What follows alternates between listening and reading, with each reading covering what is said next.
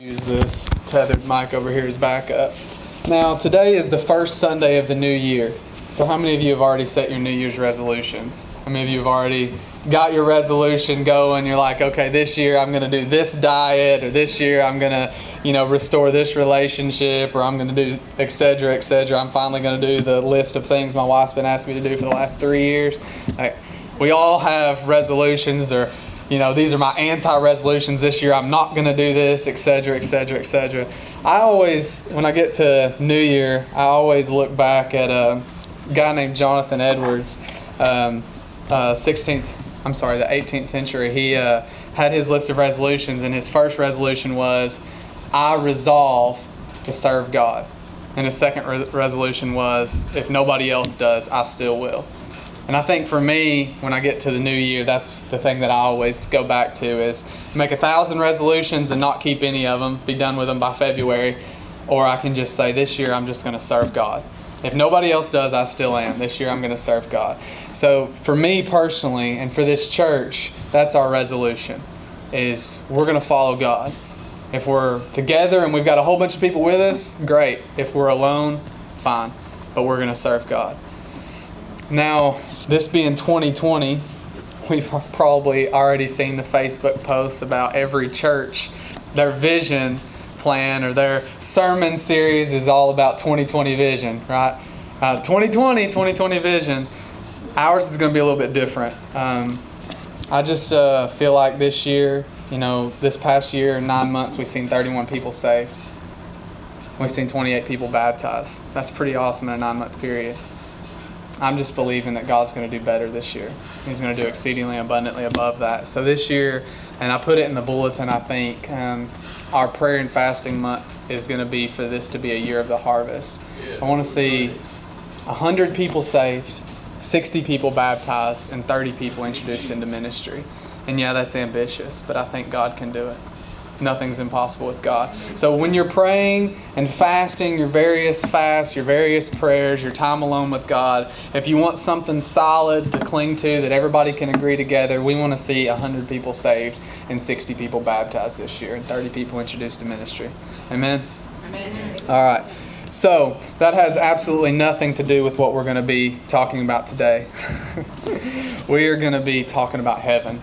You guys know me. I'm usually preaching about hell or preaching about missions or preaching about evangelism or talking about the substitutionary sacrifice of Jesus. But today I just felt in my heart that I wanted to talk to you guys about heaven. Is that okay? Can we just talk about the goodness of God? Can we just talk about the glory of heaven? Can we just talk about the hope that we have? All right, we're going to be in Revelation 21. We're going to do a little bit of reading. You guys will just bear with me. The ESV Bible is what I'm going to be reading out of. We're going to start in verse 1. Revelation 21, verse 1. Then I saw a new heaven and a new earth. And for the first heaven and the first earth had passed away, and the sea was no more. And I saw the holy city, New Jerusalem, coming down out of heaven from God, prepared as a bride adorned for her husband. And I heard a loud voice from the throne saying, Behold, the dwelling place of God is with man. He will dwell with them. That should be a praise point right there. The dwelling place of God is with man. He will dwell with them. Praise the Lord. And they will be His people, and God Himself will be with them as their God. He will wipe away every tear from their eyes, and death shall be no more. Neither shall there be mourning, nor crying, nor pain any more, for the former things have passed away. Praise God. And He who was seated on the throne said, Behold, I am making all things new. Also He said, Write this down, for these words are trustworthy and true. And He said to me, It is done. I am Alpha and Omega, the beginning and the end. To the thirsty will I give from the spring of the water of life without payment. The one who conquers will have this heritage, and I will be his God, and he will be my son. We're going to skip down to verse 18. The wall was built of pure jasper, while the city was pure gold like clear glass. The foundations of the wall of the city were adorned with every kind of jewel. The first was jasper, the second sapphire, the third agate, the fourth emerald, the fifth onyx, the sixth carnelian, the seventh chrysolite, the eighth beryl, the ninth topaz, the 10th chrysoprase, the 11th jacinth, and the 12th amethyst. And the 12 gates were 12 pearls, each of the gates made of a single pearl, and the street of the city was like pure gold, like transparent glass. And I saw no temple in the city, for its temple is the Lord God, the Almighty, and the Lamb. And the city has no need of the sun or of the moon to shine on it, for the glory of God gives it light, and its lamp is the Lamb. By its light the nations walk, and the kings of the earth will bring their glory into it, and its gates will never be shut by day, and there will be no night there. They will bring into it the glory and the honor of the nations, but nothing unclean will enter it, nor anyone who does what is detestable or false, but only those who are written in the Lamb's book of life. Praise God. That is awesome. The fact that you guys may not know this, but in the Hosea in the Old Testament, God gives a specific prophecy through Hosea, and He has Hosea go out and marry a harlot, a prostitute, and then they have a child, and He says, name that child Lo-Ami, which means not my people. And He says, because these are not my people anymore, and I am not their God. That's pretty distinct. But here in Revelation, when it's all said and done, He says, you are my people and I am your God. So it's a complete reversal of the judgment that happened before, all through the substitution of Christ. And then it goes on and it just gets better and better as it keeps going. There's no more tears. There's no more pain. There's no more crying. There's no more mourning. There's no more sickness. There's no more broken relationships. There's no more recovery, because everyone's whole and healthy and happy and joyous, and everybody has good conversation. There's no backbiting and stabbing and slandering and hurting, and there's no mourning for people that you've lost, because they'll be there with you. There's no mourning for people that you might lose, because no death is there. It's just a wonderful, wonderful place. And then it gets down and it goes even further, and it starts talking about the description of the city. And this is where I really want to focus. He says several things. He uses stones, probably symbolic of the high priest chest plate, where the stone each representing the 12 tribes of Israel was. But that's not what I want to talk about. What I want to talk about is he said gold like transparent glass. Have you ever seen gold that's transparent? No, you can't see through gold. The point that's being made here is he's using symbolism. Now, is it as valuable as gold?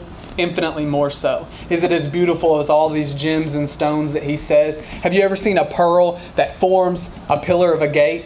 No, it's a small little round thing, but he says each one of those is a single pearl. It's symbolism. And the point of a symbol is never as powerful or as valuable or as emphatic as the object that it represents. For example, throughout the Bible it says God's glory is like the sun shining in its strength. Now, we've all been out, especially down here on the Gulf where it's ridiculously hot, and you've seen the sun shining down and you don't even want to be outside because it's so bright and it's so hot. That has nothing in comparison to the glory of God. But that's the strongest source of light that the writers had to compare it to. So the symbol of the sun shining in its strength, while it is powerful and while it is awesome and while it is strong, is nothing. It's less than the object that it's representing. So when he says the gold is clear as glass, what he's saying is this is what it was like to me, but the object that I'm describing is infinitely more valuable and infinitely more beautiful than this that I'm telling you, because it's a symbol of something that human words can't express. Let me give you an example. I can take an object, I can take something, and I can describe it to you. I can explain it to you. I can compare it with other things and say that it's like this. I can even contrast it and say, well, it's nothing like this. But until you experience it, you have no idea what I'm talking about. An example, honey. Honey is a common theme throughout the Word of God. Has everybody here tasted honey? Surely. I can tell you, honey is thick, that it's sharp, it's sweet. I can tell you that it's rich and that it's smooth and it's delicious. I can tell you that it's kind of like thick maple syrup, but different in a way. I can tell you that it's thicker than water. I can tell you that it's nothing like a rock. But until you take honey in a spoon and you actually taste it, you have no idea what I'm talking about. You might generate an opinion, but until you actually taste that honey, you have no idea. You're just formulating speculations. You're formulating opinions. I can tell you about falling in love. I can tell you about what it felt like to talk to Faith for 2 and 3 hours a time at night, at 1 and 2 o'clock in the morning. I can tell you what it was like to empty my tank of gas to drive and see her and drive back and not know how I'm going to get to work for the rest of the week. I can tell you what it's like to get butterflies in your stomach. Butterflies is even a symbol because you don't literally have butterflies flying around in your stomach. I can tell you what that feels like. I can tell you about smiling so much that your face hurts. I can tell you about what it's like and how they can make you so angry that no one else can even compare to how angry they can make you, but at the end of it, you just want to laugh and hug. I can tell you what it's like to hold the person that you love. But until you fall head over heels in love, you have no idea what I'm talking about. I can tell you what it's like to lose a parent, to lose someone. But until you experience loss, you have no idea what I'm talking about. I can tell you what it's like to hold a newborn baby in your arms for the first time. I can tell you that holding Asher for the first time, because he was my firstborn that I got to hold, I can tell you about holding him for the first time and how he had never done anything right or wrong, but I loved him with every source of my being and I was ready to die for him right there, the moment that I held him. But until you experience that, you have no idea what I'm talking about.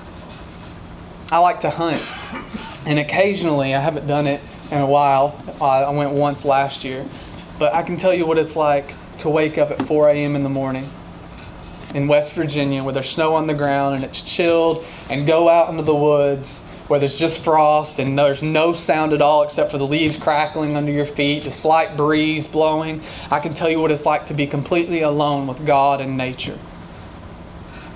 And I can tell you what it's like to sit in a tree stand in anticipation of shooting a deer, but not really caring if you shoot a deer or not because you just want to be alone. You just want that time with you and God. I can tell you what that feels like. But until you experience it, you have no idea. I mean, you can generate, okay, well, cold, this, that, and you can put ideas together in your explanation along with comparing and contrasting. But you have no idea what I'm actually saying until you experience it. And there's a reason I'm laboring this point. There's a reason I'm laboring this point, because I can tell you what the presence of God is. I can explain it to you. I can explain to you how we've been in church services before, where we were in a one room and it was probably the size of where these pillars go across, that room shut in like that. And that was the entire church. There was a little bathroom in the back. And how we had little kids running around the church. And I can tell you about worshiping God, and Faith was talented, but nobody else there was. And I can tell you about everybody singing off key. And for me, completely uninclined musically, to know when someone's off key, it's pretty drastic. It has to be pretty drastic for me to recognize that they're not singing on key. But I can tell you about the weight of God filling that place, to where kids 2 and 3 and 4 years old just stop running and just sit down on the floor completely quiet. I can tell you about those experiences. I can tell you about seeing Shekinah glory, because I have. And that's not bragging on me, because I wasn't even the one leading the service. I was just there. I can tell you about experiencing the presence of God to where you can't even formulate words in prayer. You're just completely humbled by the overwhelming weight of His glory. Amen. I can tell you about when Faith and I first got married and I was in our apartment in Hidden Valley, where the doors didn't meet the framework of the floor, and so when in the winter we'd have snow blowing into the doors, so we'd have to shove towels underneath. How we couldn't keep, I know down here everybody seems to fight the war against roaches, because those big palmetto bugs or whatever they're called, they seem to overtake you no matter what you do. I know that, but I'm talking about where the people on apartments on each side of us, they smoked, and so our apartment, no matter what we did, the walls would leak. And I can tell you about bugs crawling through our house. I can tell you about That was the type of apartment we lived in, where our hot water heater was putting out methane, so we had to get a methane detector so it didn't poison us or the kids. Like, I can tell you about all of that stuff that we lived in. And one day I went upstairs, and I can't sing worth a lick, but I put the music on and I was worshiping with God. And I can tell you about the weight of God becoming so intense that I was scared, and I begged God on the floor to stop. I sat on the floor and I said, God, please stop, because if you don't, I'll die. And I can tell you what that feels like, but until you get there, until you experience that, you have no idea. You can say, okay, that theoretically means this, but having a fear that just so overwhelms you that you can barely breathe, I can't make you feel that. I can't make you experience that. You don't fully understand until you experience. And the same is true with heaven. We can formulate ideas about it. We can say, oh, cities and streets of gold, and all the evangelists have got their shovels and their picks ready to dig up the streets of gold. I can tell you what heaven's like because of what the Bible tells me. But you don't know, and I don't know. Really and truthfully, I've been in the presence of God for a few moments where it's restricted by my fallen nature, where it's restricted by my flesh that I still have on, and where it's restricted because He's there and I'm here. I can tell you about what His presence is like in the restricted sense that I've experienced it, in my limited experience. But imagine a place where the presence of God is so real and so full every second, where there's no moment in time where the full presence of God is not, where there's no darkness, where everything is just immense light, where everything is infinite value, where there's no pain, there's no sadness, there's no boredom, there's no hurt, there's no affliction. All those things sound wonderful, but we don't know what that would feel like. Imagine what it would feel like to get up out of bed and not hurt. Imagine what it would feel like to never have to go to bed. Imagine what it would feel like to never be tired. Imagine what it would feel like to never have anyone betray you. To never have anyone walk away from you. Imagine what it would feel like to know you didn't have to go to church because you were continually in God's presence and every day was church. Imagine what it would feel like where every person that interacted with you was interacting from a pure heart with generosity and kindness and love and had no ulterior motives. Where they weren't blessing you just so they could hold it over your head later. Where they weren't doing something for you so that you would have to do something for them. Where they weren't doing something for you just because it was the right thing to do, but they were doing it for you because they loved you. Because that was the only thing that was there. That was the supreme motivation, was love all the time. That's what heaven's like. And we can imagine and speculate, but we don't really know. We cannot completely imagine a world with no crying, no tears, no death, no pain, no loss, no evil, no wickedness whatsoever. No doubt in yourself. No doubting where you're at, who you are, if you're really doing what God's called you to do, if you're really a Christian. No doubt whatsoever. It sounds wonderful because everybody doubts. Even people that have walked with God for years, even people that have experienced God's presence have days where they just second guess themselves and say, am I really doing this right? Am I really a Christian? I mean, I pray, I read my word, I go to church, I give financially, I do all the things. But am I really a Christian? Am I really... Everybody has those moments. The point of all of this, that I'm painting, is that heaven, our hope, the promise of God, is actually what's supposed to lead people to repentance. I preach hell a lot. I preach repentance a lot. I preach holiness a lot. But the Word of God says in Romans 2:4, it says, know you not that the kindness of God leads to repentance. That it's actually the kindness and the goodness of God that is supposed to be used to lead men to repentance. The things that God does for those that He loves. The things that God does for His people. That should lead us to repentance. That should lead us every single day to know how good and how kind and how faithful of a Heavenly Father we have, that we want to live our life for Him, that we don't want to do anything that would displease Him, that everything that we do should be in reciprocation of the things that He's done for us. That because we have such a good and a faithful and a loving and a kind Heavenly Father who promises good things to us and then backs up His promises. I mean, what kind of God looks at a people who are so depraved and who are so concerned about themselves that they sin and do everything that they can for themselves and decides, not only am I not going to destroy them, but I'm also going to send my Son as a substitution to save them from their sins and redeem them. And not only am I going to do that, but then I'm going to prepare an eternal dwelling place so that they can forever, for all of eternity, without end, be in my presence. And there was nothing about us that deserved Him to do that. What kind of God does that? The answer? A good God, a loving God, a merciful God, a God that is so good that His goodness should consume us. He's so kind that that kindness should consume us. And if we are really consumed by that, then we will be motivated by that. And I said at the beginning of this that I'm believing that 2020 is going to be a year of the harvest, that we're going to see people saved and we're going to see people baptized. And that's going to require some work on our part. But the thing about someone that is intensely passionate is you don't have to get them and you don't have to force them to talk about what they're passionate about. I can have a conversation with Dave and I don't have to force him to talk to me about the end times. I don't have to force him to talk to me about self-preservation and gardening and all of that because he's passionate about that. You wouldn't have to force a conversation out of Adam about mechanics because he enjoys that. You would have to force me to understand what he's saying because I'm just not there. I don't have to force Marty to talk about football. I wouldn't have to force Tom to talk about computers. I wouldn't have to force Jessica to talk about working out. People love to talk about the things that they're intensely passionate about. If you're intensely passionate about something, you want to talk about it. You want to share it because you enjoy it. You enjoy not only the thing that you're passionate about, but you enjoy talking about the thing that you're passionate about. Listen, I love theology. And I'm not talking about just the base level theology about the substitution. I'm talking about the deep stuff that nobody cares about, like the difference between homoousios and homoiousios. Like, I love theology.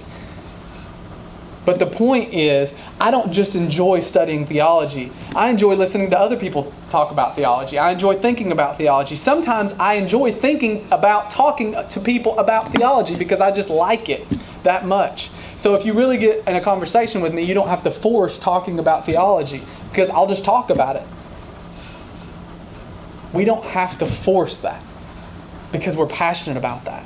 Intense passion automatically produces radical witness. So if we become intensely passionate about the kingdom of God, and we become intensely passionate about our Savior, and we become intentionally passionate about heaven and the kindness of our God who set heaven aside for us to eternally dwell with Him, then we will automatically be a radical witness for the kingdom of God. It will be automatic. Because we're so in love with Jesus, the person, that we want to tell everybody about Jesus. When Faith and I first got together, everybody that knew how long I had been pining after her wanted me to shut up about how much I talked about us being together. And the same was true on her side. When you fall in love with somebody, you talk to everybody that you're with. You know, to my shame, I almost said to my credit. It's not to my credit. To my shame, there was a small time period right after Faith and I got together where we broke up. And I thought that our relationship was done. Faith's sister asked me out. And me being stupid, hung out with her. Me being stupid, I said to my shame, me being stupid, I hung out with her. She went back to Faith and told Faith that she had a miserable day hanging out with me because the only thing that I could talk about the whole day was Faith. Because I was head over heels in love with Faith. And still to this day, if I'm around anyone for any length of time, I'm going to either be texting or calling or Marco Poloing or sharing with them something about faith because I am in love with my wife. If you're in love with somebody, that sharing that relationship is automatic. And if we are really and truly in love with Jesus, the sharing of that relationship should be just as automatic. And it should be produced out of our foresight of heaven and what awaits us. Because yes, we love Jesus amidst our sorrows. We love Jesus amidst our pain. We love Jesus amidst our struggles. And sometimes because we're here in the natural and we have so much pain and we have so much struggle and there's so much affliction and persecution and attack and everything on all sides, and it looks so negative that we get all doom and gloom, that we forget about heaven that's awaiting us. And the reason that having heaven in view all the time is so important is because if we don't, then it skews the kindness of God. We begin to filter God through the things that we see all day, every day, and we don't realize what He has planned in eternity for us. So we begin to filter God through this over-sovereignty reflection where everything bad God has ordained and cast that upon you. Whether He has or He's not is not the issue that I'm dealing with. But you think that that's it. That's all there is. Everything you're experiencing, all the bad, that's God's will for you forever. That's it. And we forget that God set all of this up to draw you closer to Him, and so that one day you might, from then on out, eternally be with Him in His presence, where you have no more pain or no more struggles or no more persecution, no more afflictions, no more sadness, no more crying, no more hurting, no more dying, no more fears, no more regrets, no more worry, because you are eternally in the presence of God. That's the end goal. And if we forget about the goodness and the kindness at the end goal, then our vision of God and how kind and good He really is going to be skewed, because we only look at Him through the filter that we see now. And if that makes sense, we look at God through, my grandfather died, my grandmother died, my cousin hung himself, my wife and I lost our first baby. We can't pay the bills this month. I'm not saying we can't pay the bills this month. I'm saying that we've been there where we couldn't pay the bills. We don't know what we're going to eat. We don't know how we're going to afford the super special formula that our daughter has to take. Etc., etc., etc. And we look at the bad, and we look at the bad, and we look at the bad. And so our mindset and our vision of God slowly starts to get skewed as to, can He really be a good Father? Can He really be a good God if all I see is bad? But you've got to think, and there's an illustration that I really like. I don't have a super long rope available or I would do it. But this guy, he takes this rope, and it's like 50 to 100 feet long, and he takes the rope and he just puts the end off to the side, off the stage, under a doorway somewhere. And he puts a little piece of black tape, about an inch wide, on the end of the rope. And he holds it up and he says, this black tape symbolizes your life. This rope symbolizes eternity. So you've got this small portion of your life that is bad, or that is difficult, because it may not be bad, that is difficult, that is filled with tears and pain and struggle and death, etc., etc., etc. And then you've got all of eternity of goodness and kindness and blessing forevermore. But we get so caught up in the black tape and so consumed by what we see right now that our vision of God becomes skewed, and we want to just cast in the towel altogether. We want to just say, I'm done. God can't be good because I look at what I'm dealing with. God can't be good because I look at who I've lost. God can't be good because I look at the things that I've suffered. God can't be good because He's not paying my bills on time. God can't be good, etc., etc., etc. And so we look at all of these reasons why God cannot possibly be good, because our life is so extremely difficult, and we forget that God has literally designed everything so that we could have a relationship with Him for eternity. David says this, because some people would trade their eternal worth for a momentary happiness. People do it all the time.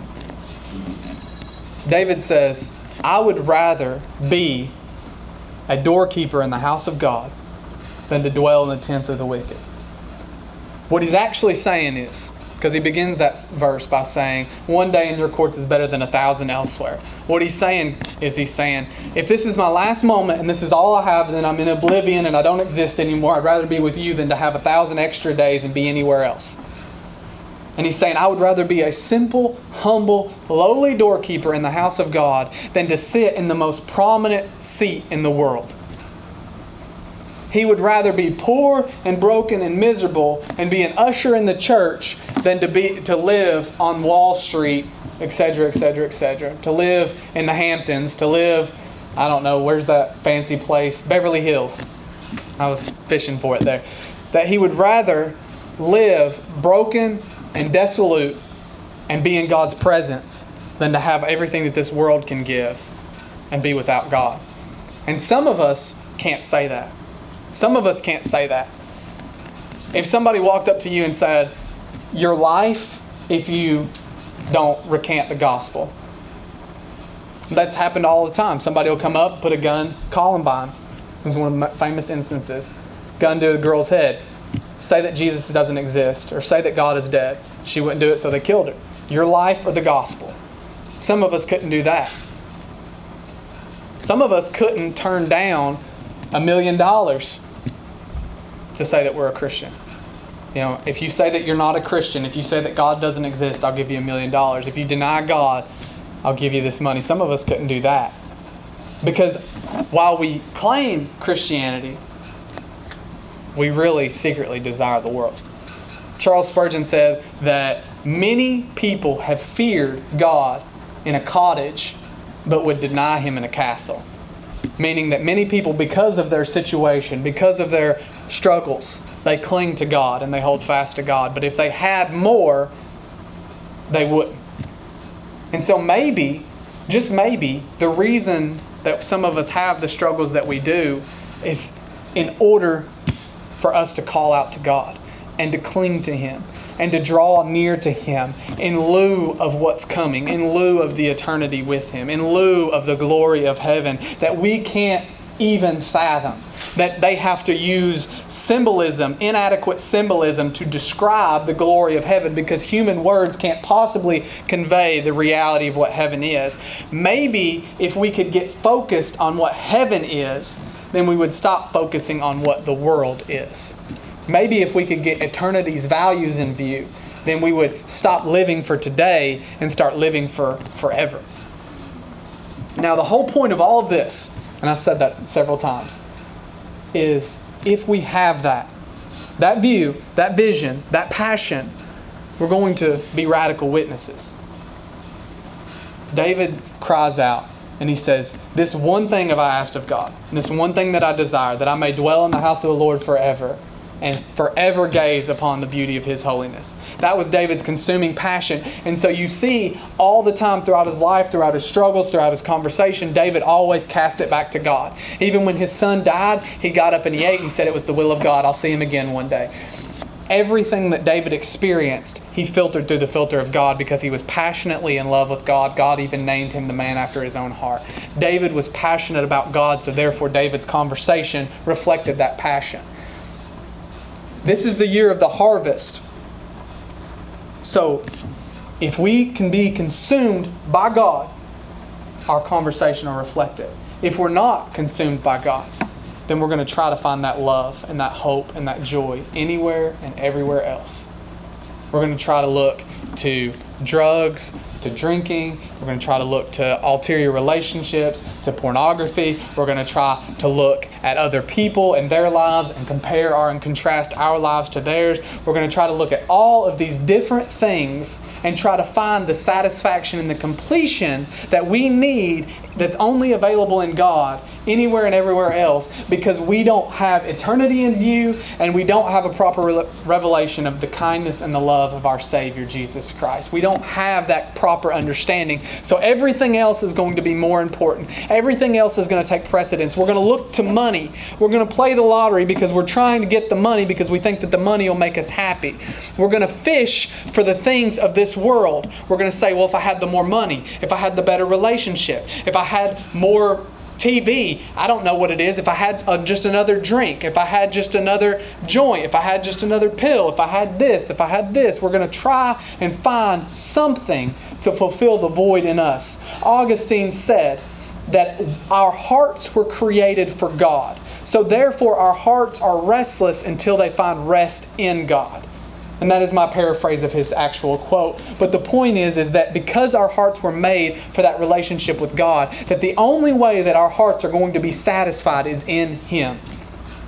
We have to have Him Otherwise, we're never going to be satisfied. Otherwise, we're always going to be empty. Otherwise, we're always going to be striving. We're always going to be yearning. We're always going to have regret and longing and lust, and we're never going to have just satisfaction and joy. That joy that's unspeakable and full of glory that Peter talks about, that is only found in a satisfied relationship in Christ. Amen? All right. I said that this was the year of the harvest. So finishing this out, if you want to, you can turn over here with me. It's Matthew chapter 9. It's verse 37. It's a familiar passage. It's actually verse 37 and through 38.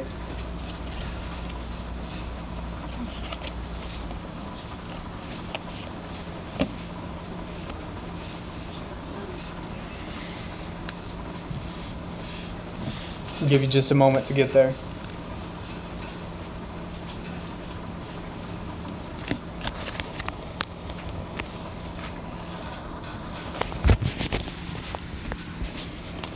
Verse 37. Then he said to his disciples, this is Jesus speaking, the harvest is plentiful, or if you got the King James, the harvest is white, but the laborers are few. Therefore, pray earnestly to the Lord of the harvest to send out laborers into his harvest. Now, I don't usually title messages. If I had to title this one, I would call it Heaven in the Harvest. Because people have all these methods, and I've taught several of them on Sunday nights. We do evangelism training, and I've taught Evangelism Explosion, Share Jesus Without Fear, the 5S method. I've taught the difference between community evangelism and cold water evangelism, etc., etc., etc. We've taught all of those things. And everybody has a different method or a different approach, but seldom do we actually just talk about the motivation for evangelism. And some people say that we should evangelize because the Bible tells us to evangelize, and that's true. We should evangelize because the Bible tells us to evangelize. But if we really were in love with Jesus, and I've said this once already, then that love would produce evangelism automatically. The harvest is plentiful. What Jesus is saying is there are numerous people out there that have no idea about the kingdom of God. And don't think just because there's a bunch of churches, people know. I've told this story several times, but we went out evangelizing, a friend and I, one time into a church, or a community that had 32 to 37,000 people in the community, and it had 90-something churches. That's a lot of churches for that small of a community. And we met this boy, and literally you would walk from one church parking lot to another. There would be 5 or 6 churches on the same street. But we met this boy when we were out evangelizing, and we started telling him the gospel. And he had never heard of Jesus. Now, in a community of less than 37,000 people and over 90 churches, that's an indictment to every church in that community. That someone could be in that community with that many churches, and the churches not have any remote form of outreach that people could actually hear the gospel. So that this boy in high school didn't know who Jesus was. And even more of an indictment was when we shared the gospel with his best friend. His best friend was a member of a youth group in church. Even more of an indictment is the boy in the youth group wasn't motivated enough about his church and his youth group to share and invite his best friend to that youth group or to that church. There's something seriously wrong there. And I think the supreme issue is that people just don't have a love of the gospel anymore. And I'm not talking about you guys. I'm just talking as a big picture. I don't want to beat up on everybody and say, you don't love Jesus, you don't love Jesus. It's not what I'm saying.